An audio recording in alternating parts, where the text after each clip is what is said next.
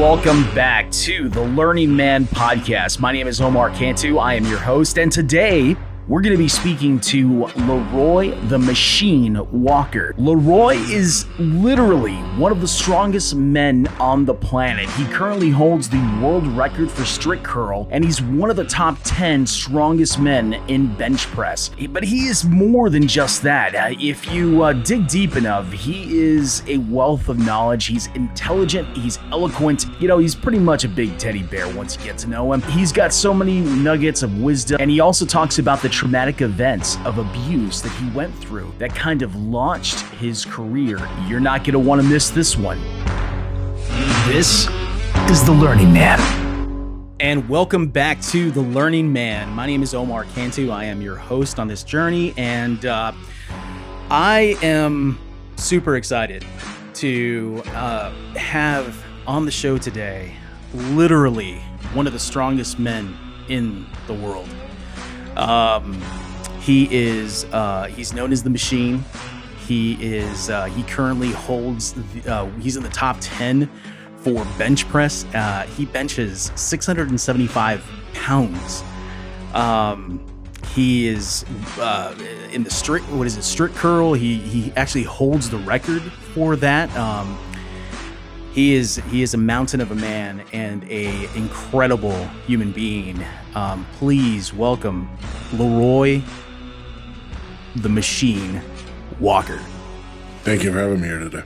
Yeah, thank you so much for making time for me. And I am super excited to have you on the show, specifically because I had an opportunity to listen to you on another podcast.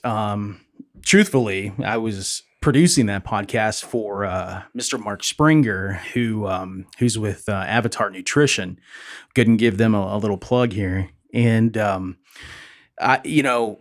that particular podcast, this is months ago that we recorded that. You dug deep and you started sharing some really personal experiences, and I felt like you would be a perfect fit for this podcast, because what we do here is we kind of dig deep and share personal stories, the stories that we were taught not to share when we were young men, and stories that we don't often feel comfortable talking about today. And I wanted to kind of dig deep into your childhood and dig deep into some of the decisions that you made along the way to become the man that you are today. Mm-hmm. So with that, do you want to talk a little bit about your upbringing and my upgrade? I would say for the most part, pretty normal childhood. In the sense that, raised by my mom. I think to me that seems normal, I guess.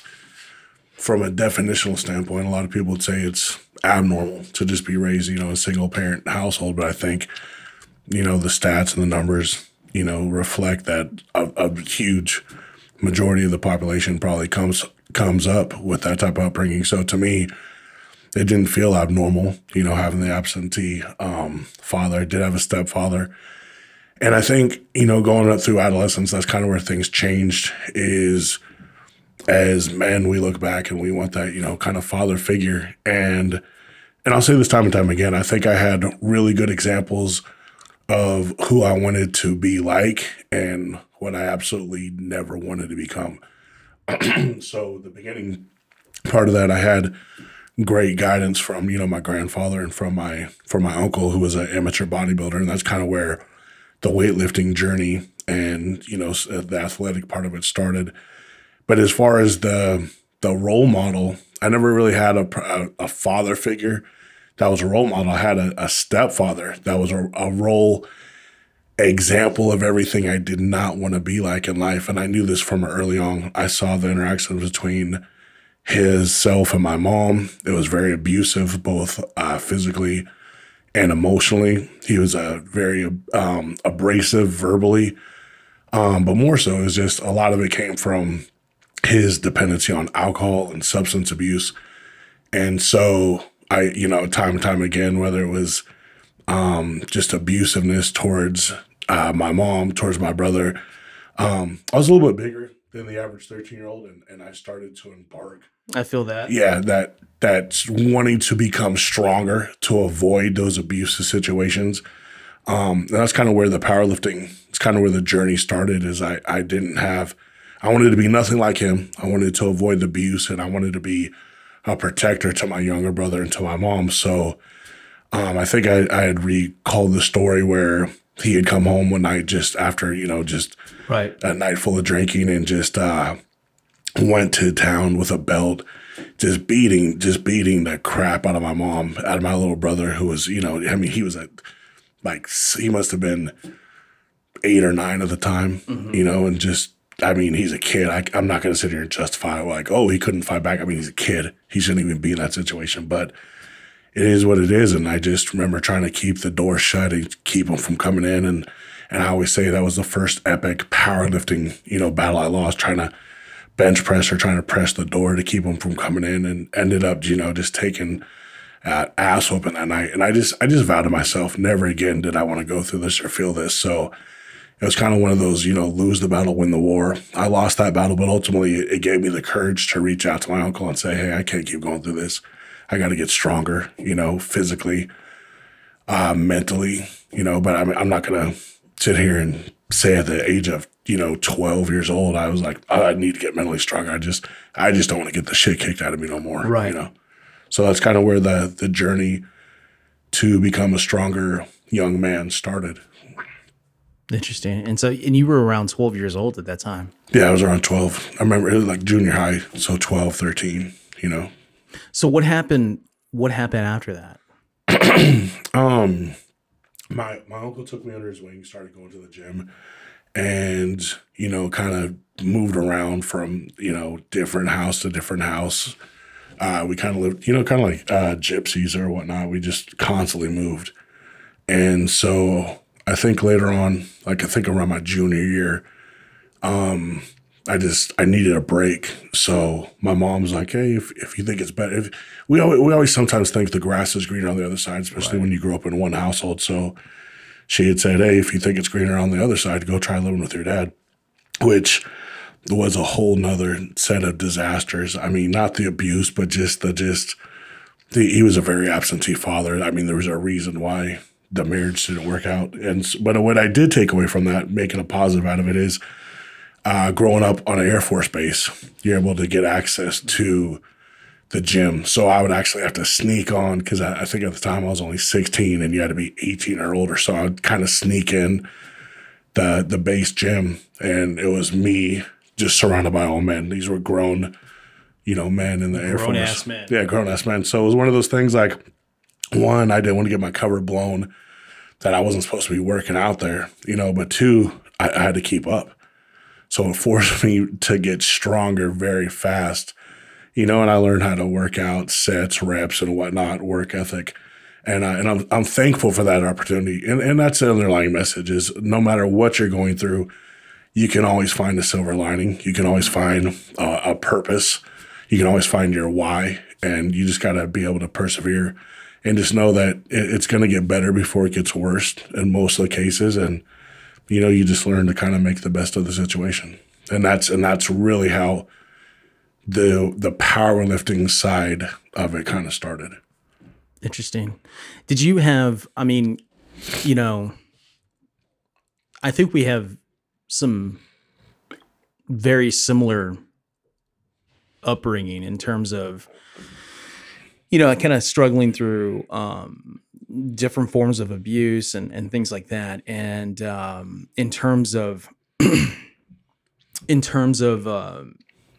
and also having kind of like, because my parents, they were, they were both together. They never divorced. And I recently actually lost my dad in September, and that has also kind of forced me to kind of like take a look at my upbringing and also come to terms with a lot of things. And one of those things was, a lot of physical abuse. Like he used to whoop me pretty bad, growing up. And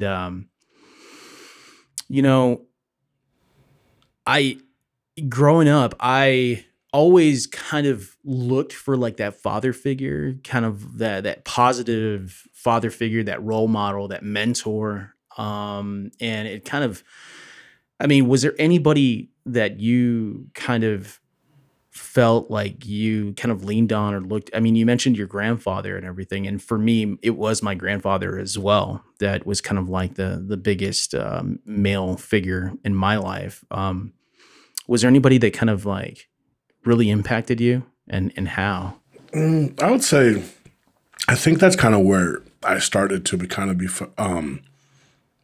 first feel normal or accepted was I probably in the sports, the athletic world. Because if you ask me, to answer the question, I think a lot of coaches, I think I had a lot of really good mentors and good coaches, whether it was wrestling, football, baseball, PE, weightlifting in high school. I had a lot of really good mentors, people that I looked up to. No one that I necessarily, it was one of those things growing up in the 80s and 90s. It's kind of like you don't really talk about it. So it wasn't like, it was never going to be this ABC after school special like, hey, coach, let me put my arm around you. Let's right. share a soda and talk. And, right. or, I was never, we did fun, dynamic stuff as a team, go out to your pizza parties, but it was never like one of those one-on-one, we're going to go to Starbucks and talk this out. Right. It wasn't like, and I'm saying it, in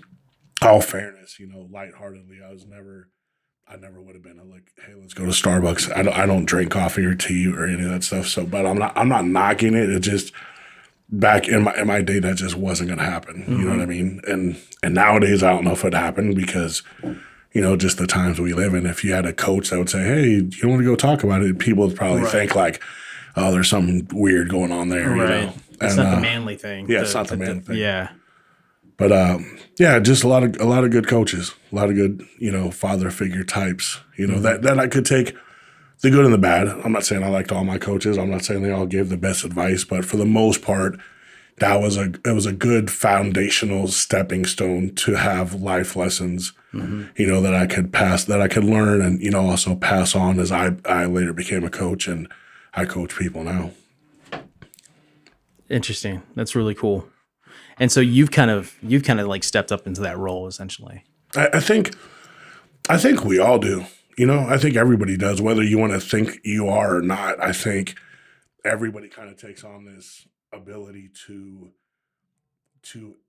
we all got to heal, and it starts someplace. I think most of the time the healing's going to come in the form of, just at first accepting, that certain things weren't your fault, certain things, you can put yourself in better, make better choices and come away and have better decisions. But ultimately, I think we all got to find the solution to the age-old problem is what are we battling and how do we get past it? What worked for us? What worked for us? And then I think it's our job as men and as mentors to pass it on. I think you're kind of, like right now we're sharing this, and I think that's part of the healing process. It's part of the growing process, and it's part of also what makes us stronger. So much of the strengths that I'm experiencing now in my 40s are coming in the way of just passing on knowledge, mm-hmm. not just hoarding it, not just being able to, speak my truth. It doesn't have to be, I'm not going to say everything I've done in life, this is the ABC book on how if you do this, this, and this, you're going to get this result. But I think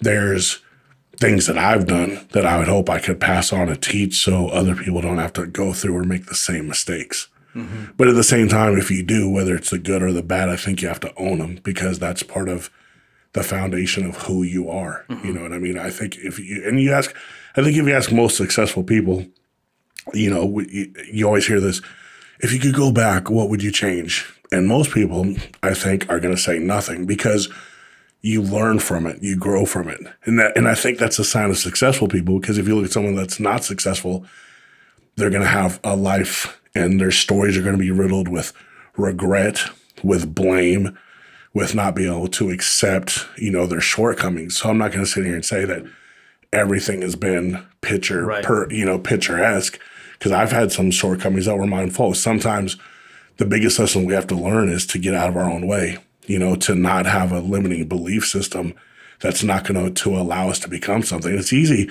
to come from a broken home and say, oh, I'm not going to be able to become this. Like in your situation, oh, I'm not going to be able to be a good father because I didn't have that. Right. We see countless men use that excuse, but then you see other people that have the same background and they thrive from it. Right. You can either let it be, this cement, block that's just going to weigh you down, or you can use the same fundamental truth and let it be this gasoline, this fuel that's going to ignite your engine and just let you just take off to new, levels, to new places, uncharted territory, places you thought you were never going to go because you didn't adopt this limited belief system. That's really a very wise approach. I think that's great.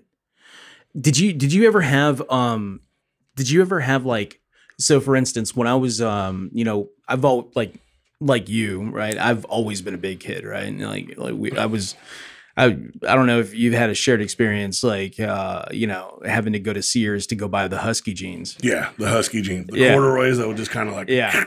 Oh, man, it was the worst. And they only lasted like 2 months because you had giant thighs, right? Like, yeah. I never got picked to play soccer because my mom was... She believed in sturdy, rugged clothing and shoes. I had those. I don't know if you remember. I had the wall. Everybody else had Nikes and Converse. I had the waffle stoppers. Yeah, they lasted. I looked like a lumberjack. Yeah. With the red laces and whatnot. But you learn to make do with what you have. Yeah. Similar. Totally similar upbringing. I used to wear the Rustler jeans when I was growing up. And so I've always been a big kid. One of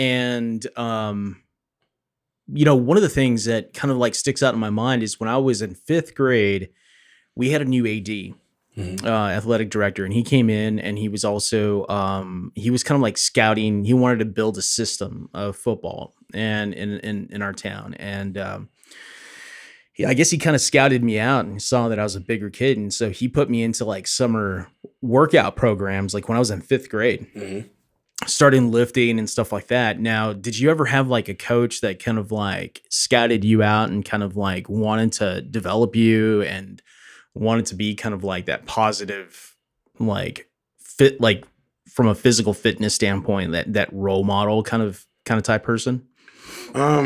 Not well. I mean, you'd have people that would tell you that, hey, you need to play this or play that. Not really scout it out, but I had a lot of that. We had a lot of that growing up. I think it was one of those.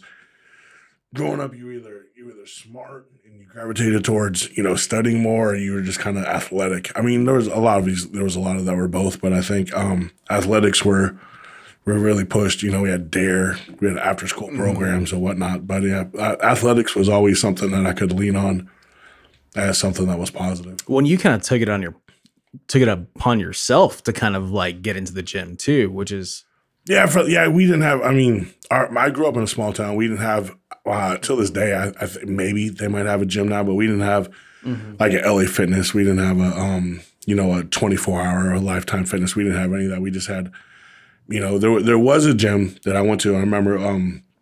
I think it was called like Pac West or something. It was, Pacific Northwest. It was this huge commercial gym. They had pool, they had racquetball, they had everything. And I just went there. I thought it was like Disneyland. All I just saw is these people, just big, small, muscular, sweat. It was like, and I was just like, man, I want to be a part of this and stuff like that. But I think the biggest thing that I had to overcome, is the limiting belief. I think just what a lot of people do, just growing up poor. Because I remember it was just everything, not saying it doesn't now, but back then it cost. And so I always equated not having something with not being good enough. I think the majority of us do that. And so it was one of those things. I remember like growing up a couple places. Like I remember Costco. Yeah. I remember, going to a huge gym like that. I was like, if you weren't going there, it's because you were poor. It's not because your city or town didn't have one or your parents didn't want you to. It's just, we're just poor. We don't do that kind of stuff. So that was a very limiting belief that I had all throughout. It kind of dissipated during high school because we did have a weight room and stuff like that. And then college, we had a weight room. But I remember, I don't think I think one of my first proud moments was when I was, on my own after, graduating college, like 23, 24, like having my own gym membership and having a Costco card. I was like, you know what? I've made it. I've made it, and it's just funny, like how throughout time, our belief systems, change and overcome, and how we look at things in our 40s isn't the same. We looked at things in our 20s and what we hold near and dear and, we value. Yeah. Yeah, for sure. And so like, where did you grow up? I grew up in a small town called Yelm, Washington. Oh, Washington. Okay. Right outside of Olympia. Okay. About 20 minutes away from Olympia. Okay. And then so what was that town like? I mean, was it I'm assuming, predominantly white. Yeah, it was very white. Predominantly white. There was, I think, like a Native American reservation not too far away. You had some sprinkled in, maybe a couple Asian kids, maybe a couple Latin or Mexican American, a couple black kids. So it was definitely growing up in the minority, but it wasn't like, how do I say? It wasn't like what you'd hear about the South. You know what I mean? It wasn't like we had different colored water fountains or any of that stuff, or like there was the Klan or anything we had to worry about. And that actually didn't. It was kind of like I think growing up as, a biracial kid or in a town where you are a minority, it doesn't really hit you the same as it does like when I first went to college. When I first went to college, I went to a junior college in Arizona, and it was kind of like a many a first. It was the first time being on a, athletic team, a football team that was really diverse, but it was the first time I really dealt with kind of just racial tension from different sides. You know what I mean? It was interesting. In the sense, it was the time when Arizona was different at the time. I don't know how much it changed out, but they didn't recognize Martin Luther King Day. And there was a huge divide it was a huge divide because the campus, let's say the campus had 5,000 people, probably 4,500 were probably white, and then the other was just Mexican and black. And the funny thing, when I say the racial tension, most of the African Americans on campus either played football or basketball. And of that, majority of those people, of those guys, were from the South. So there was a deep-rooted sense of black versus white, and then black versus biracial. I was catching like somewhat racial tension or bigotry from not only the whites on campus, but from other blacks, with myself being, biracial. Like, and you're black and Italian. Black and Italian. Yeah. Okay. So it's different, the way the South versus the West Coast get along, or the South versus the North. There's different ideologies. There's different way people view stuff. I mean, growing up biracial and then, living in California for a little bit, it's the overtones aren't the same. It's not, society doesn't react the same to a biracial child or a mixed couple the same as it is in the South. It's almost like you stick to your own, and it was different for me to encounter that, especially in an institutional setting of, college, where it's higher learning. It's like you learn to like dispel or, just different belief systems, to break away from different stereotypes.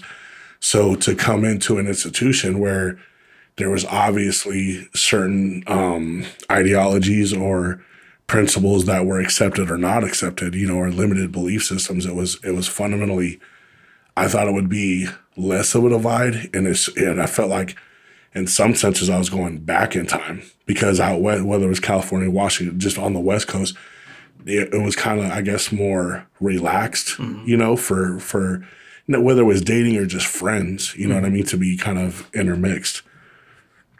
Plus, I mean, coming from a small town, I mean,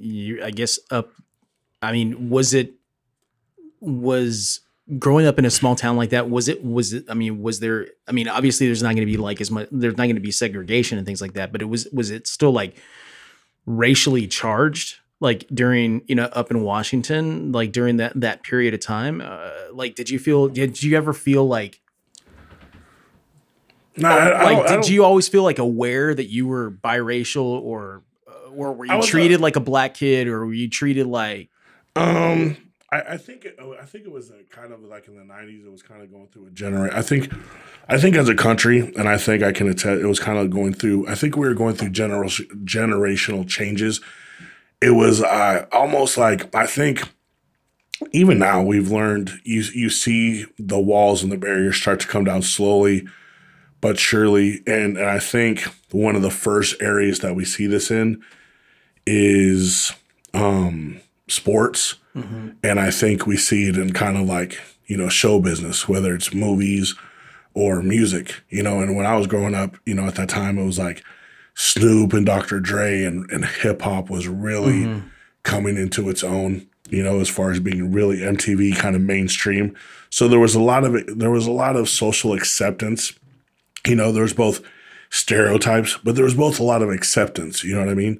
And same with you had the Michael Jordans, you had the Ken Griffey Jr. So from the athlete, from the icon standpoint, it wasn't just black kids that loved Michael Jordan or, and Ken Griffey Jr. A lot of athletes, a lot of these people were just celebrated by everybody.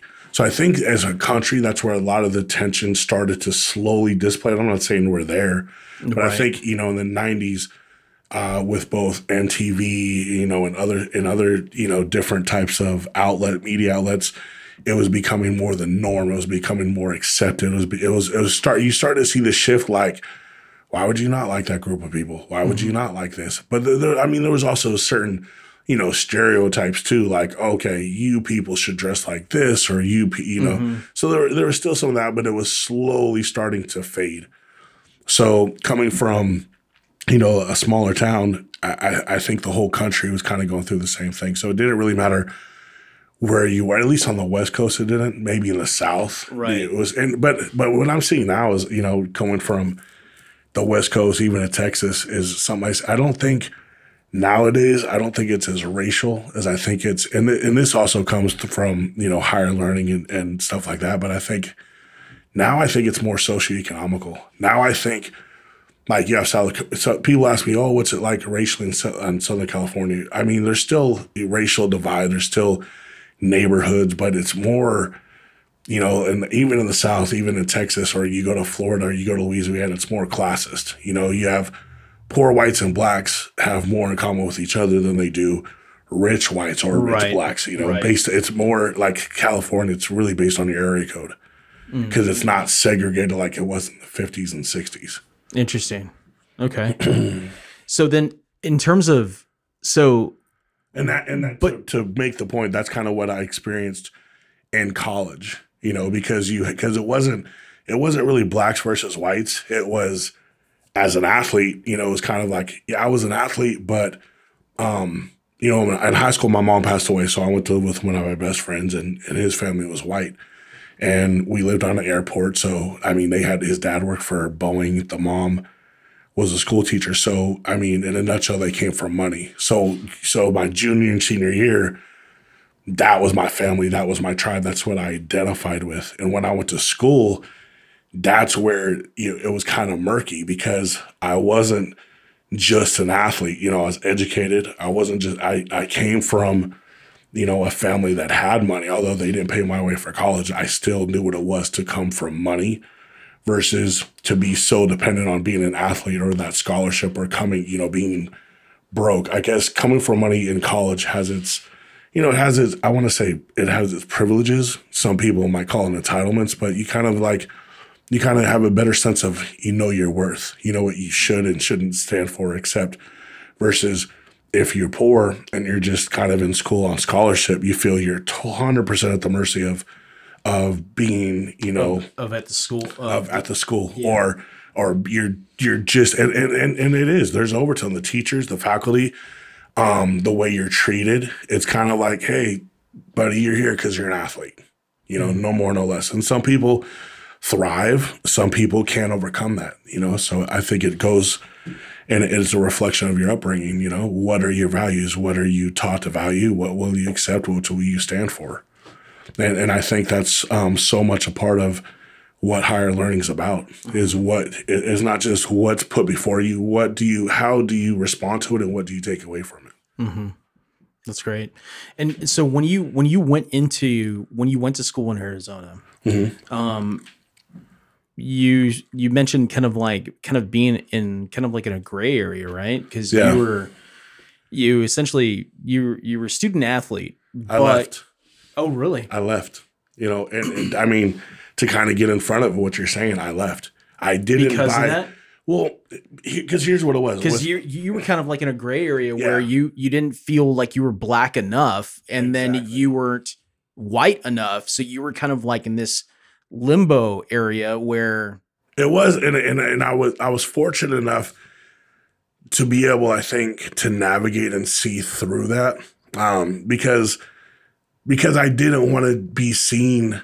To me, if being seen as black enough or being athletic enough was justification for me to only be in school, I didn't want that.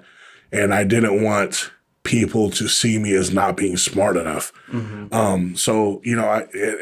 That's one of the areas where I first really, to speak to what you're saying, I really felt awkward because I came from I had a great education. The high school system in Washington is very, they have a lot of Excel programs, a lot of higher, upper division and stuff like that, or college prep. And so, when you go to a junior college or you go to a smaller school and it's not based all on the SATs, I think almost every freshman goes that you have your placement exams. And so I placed into college of everything, which is funny because a lot of people, whether it's their education or athletes, whatever you want to call it, don't place. There's a lot of freshmen in some curriculums that get stuck taking in remedial, or English 98 or 95. It's a step before English 101 or 1A. It's preparatory for college level, and it counts as far as your enrollment. It counts as far as your 12 units you need to be considered full time, but it doesn't count towards any of your graduation curriculum. Mm-hmm. So I tested in, and a lot of athletes didn't. I tested into 101 and all college level everything.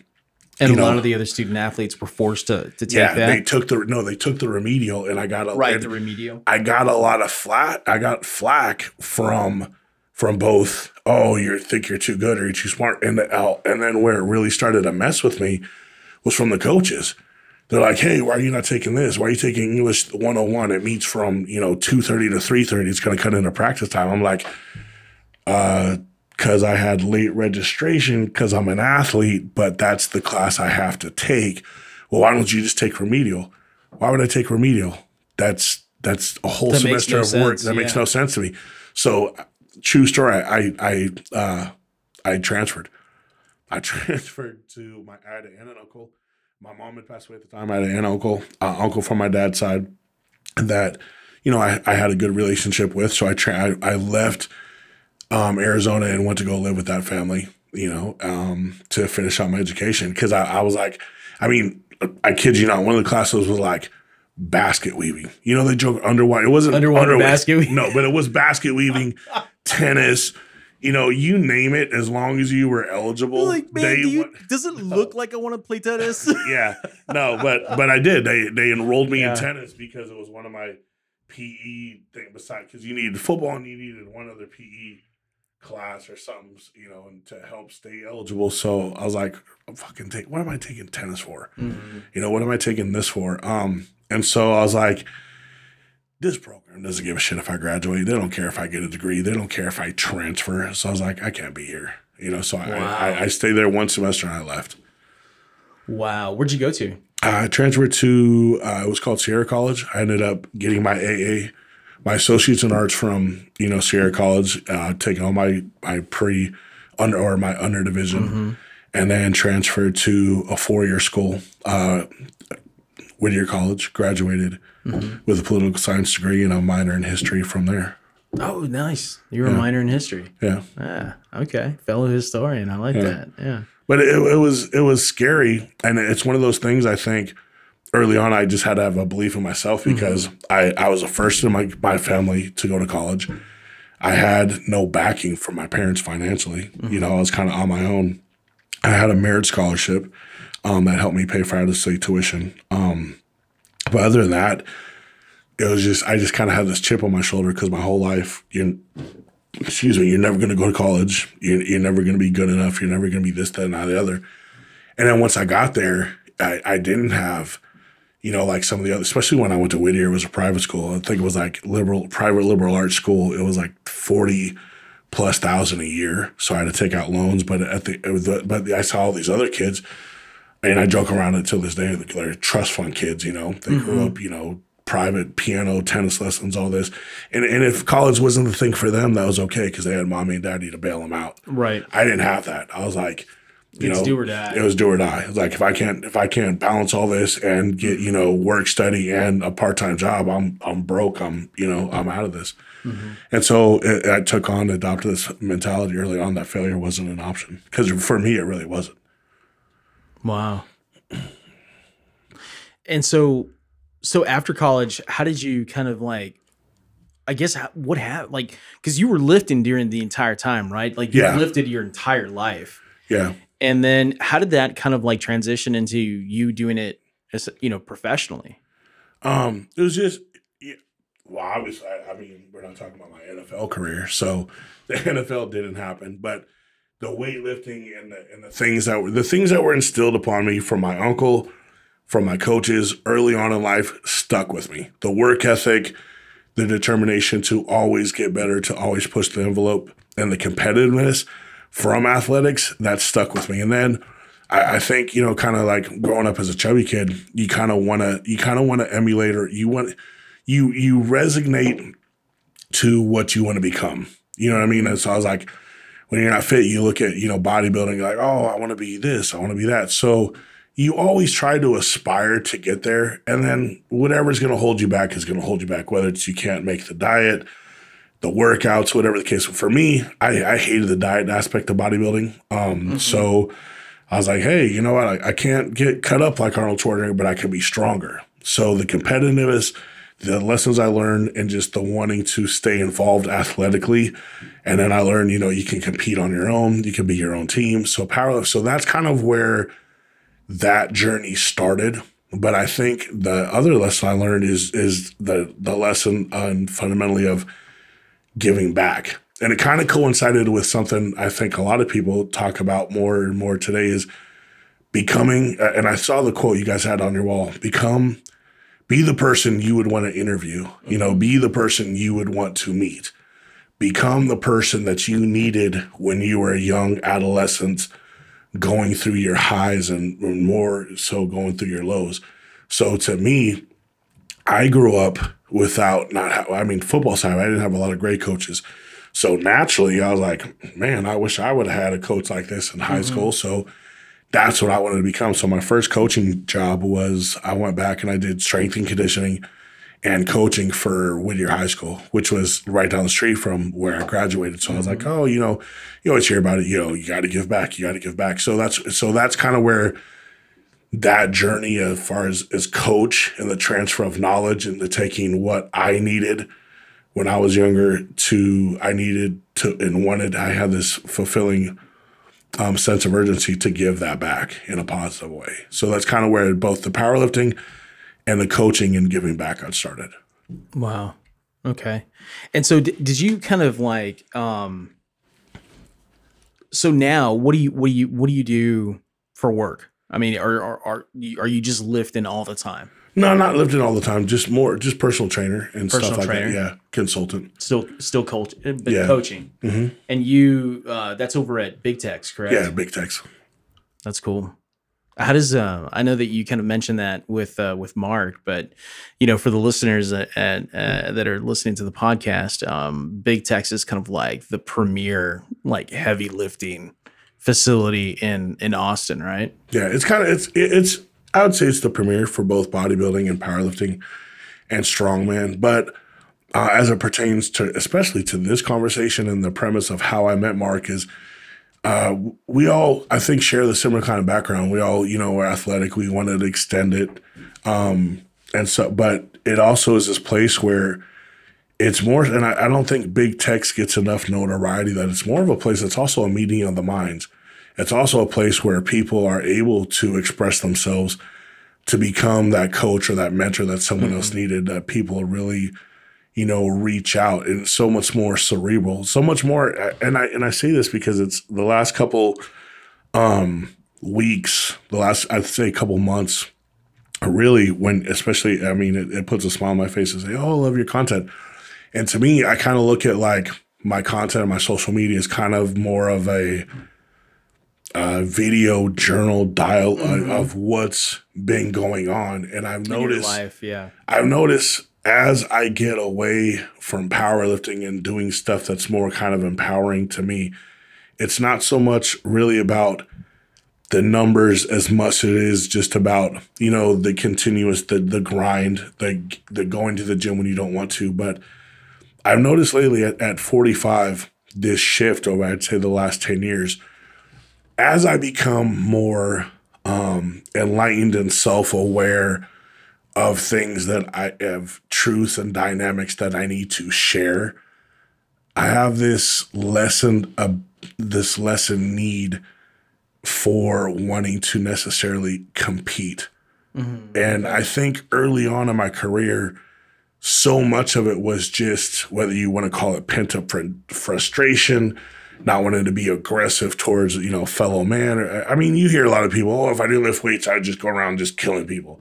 I'm not going to be that person. Although I've been labeled, I have memes, oh, this guy's a serial killer. I mean, by any sense of means, that will never be me. Nor would I ever, resort to physical violence to let it become a manifestation of what I'm feeling inside. But I do notice the correlation as I get older, as when I was young and didn't necessarily have an outlet, verbally or expressive to like really get some stuff off my chest or go to counseling and work some shit off. I was like, I need to set this record. I need to lift this much. All this stuff was just really a need to validate all this shit that I was hiding from, that I didn't want to face up. I didn't want to talk about and face the mental abuse, the physical abuse, the growing up biracial, the not being able to feel like I identify with this, the growing up poor. So I just took all this frustration and it manifested in fucking record after record after record after record. And it's funny because now I'm like that I've had better people come into my life. My girlfriend that I'm thankful for, friends that I've met along the way, coaches, gym owners, people like yourself, people like Mark. The more people and the bigger my network and community and tribe gets that I'm able to become expressive in other ways than physical, the records and the need to compete and to lift all this crazy amount of weight, it kind of dissipates. Do I miss it? Do I love it? Yes, but I don't feel that's how I need to identify myself or have this stuff manifest, instead of collecting medals on the wall that can be seen for all to display to say, this kind of primate, look at me, what I've amassed, or look what I've become. It's more about mugs. I've transferred from medals to mugs, from hard work and dedication to mugs and coffee and tea and conversation that helps me lift and strengthen in a different way. I've transferred strength from beautiful. From the gym to be able to help lift others. Yeah. It's a different type of weight. It's a different type of lifting. It's a different sense of accomplishment and achievement. Yeah, that's beautiful. I love that. And so, I mean, and I know that this particular podcast is, I mean, the Mark's was video as well. This one is just audio. So for the sake of the people that are listening on Spotify, wherever you get your podcast, that whole quote, I encourage you to check out Leroy's Instagram. He is larger than life. He is a mountain of a man, but he's also, like, you were very much kind of like a gentle giant. You're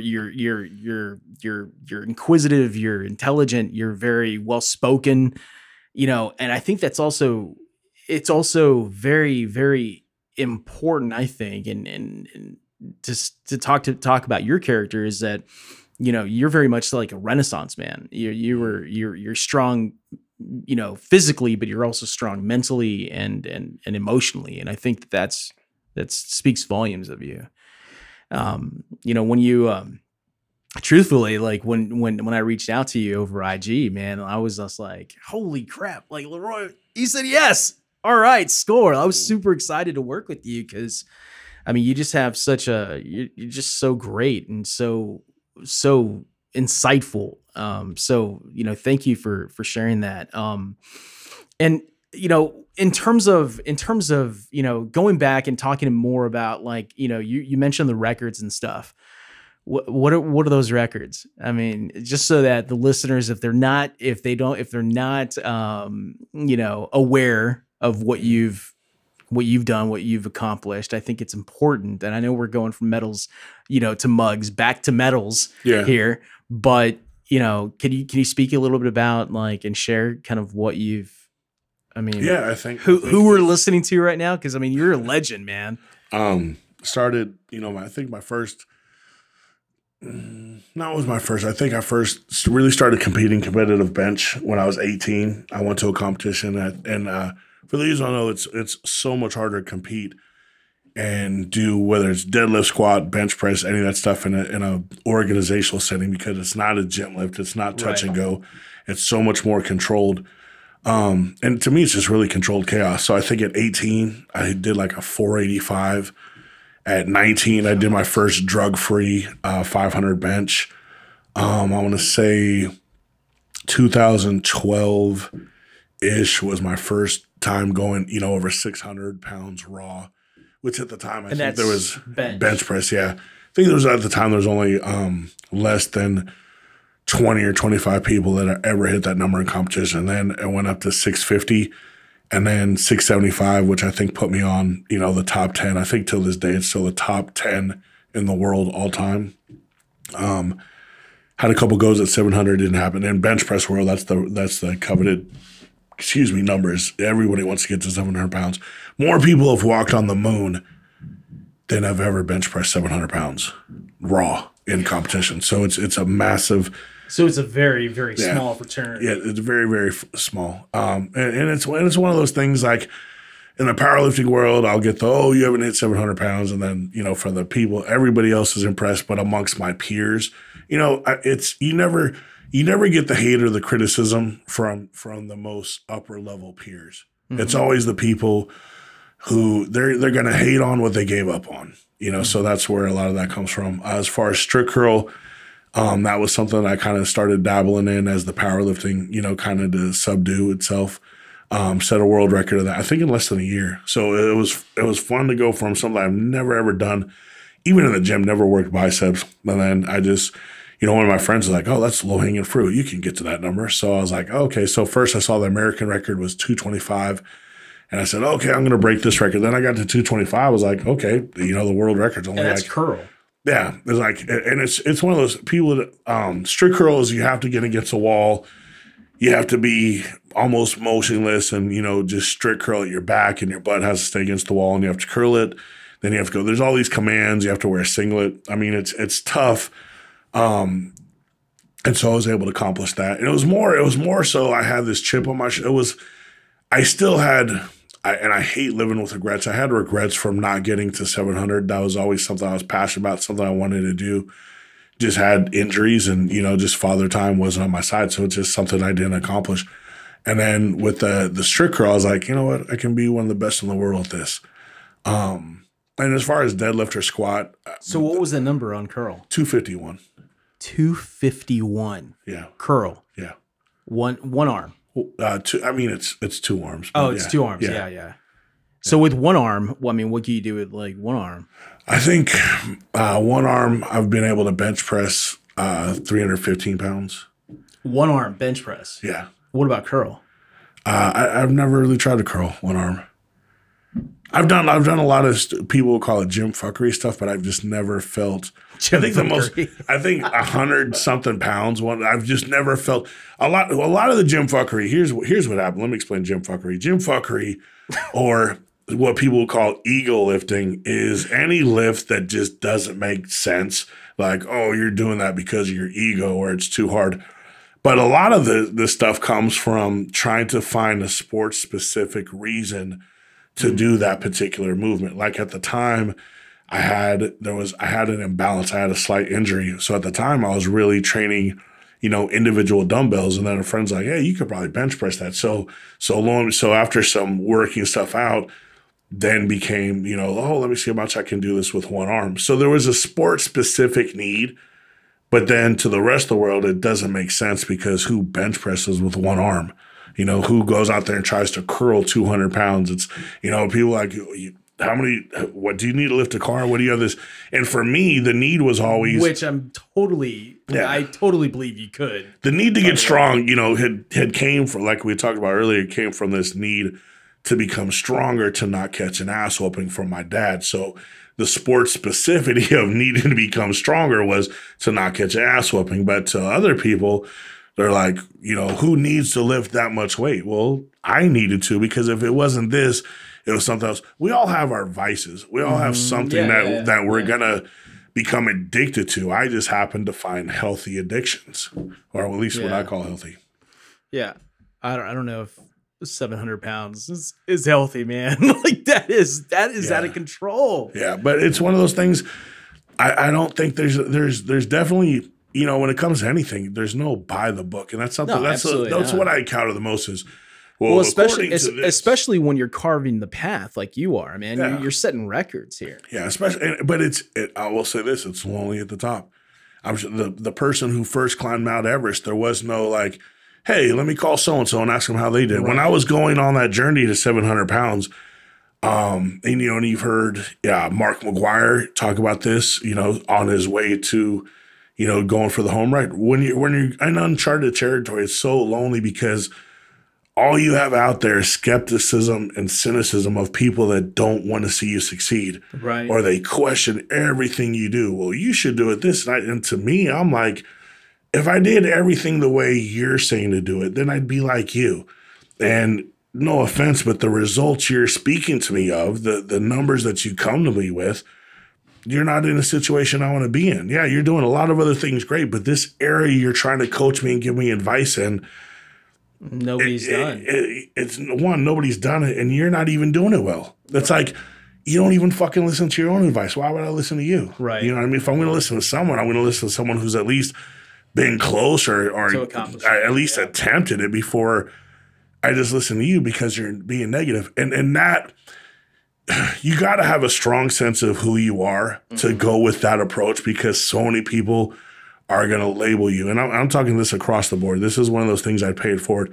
When you're in uncharted territory and you don't respond and agree with your skeptics, they're going to label you as arrogant. They're going to label you as, not being able to take constructive criticism. But more so, you got to have a belief in your ability. You have to believe in the grind. You got to believe in, being able to persevere. Because, and I tell this to a lot of my clients, I call it the rule of 99 versus 1.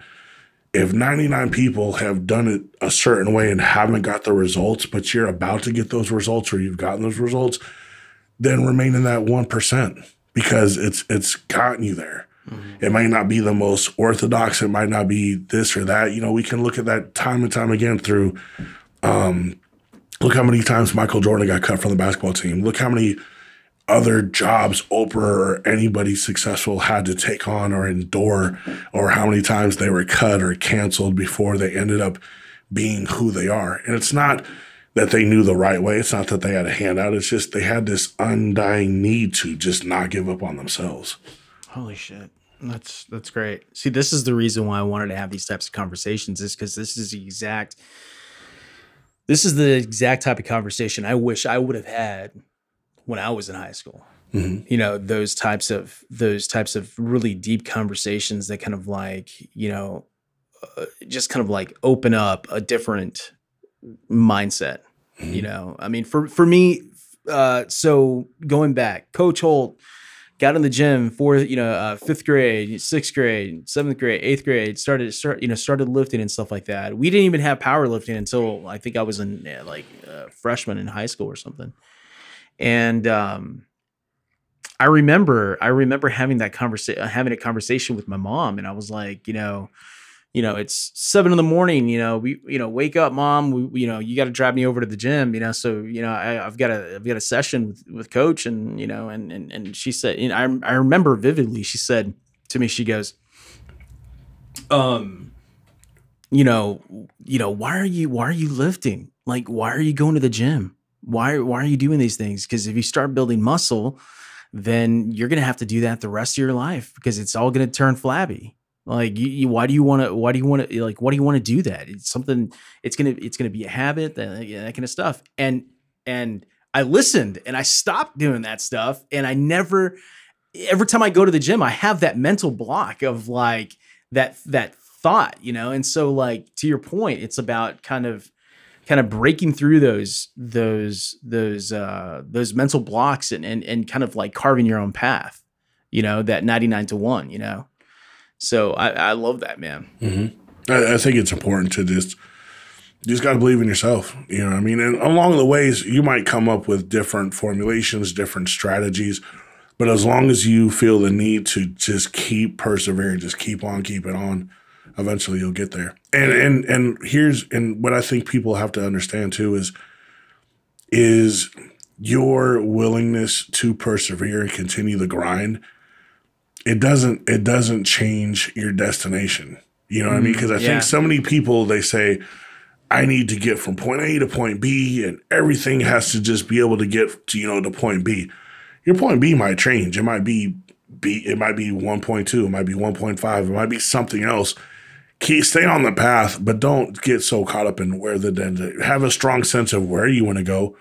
But you might do this podcast, and you might come to affirmation or some awakening someday, like, hey, I love doing this, but it's also opened up this door. Right.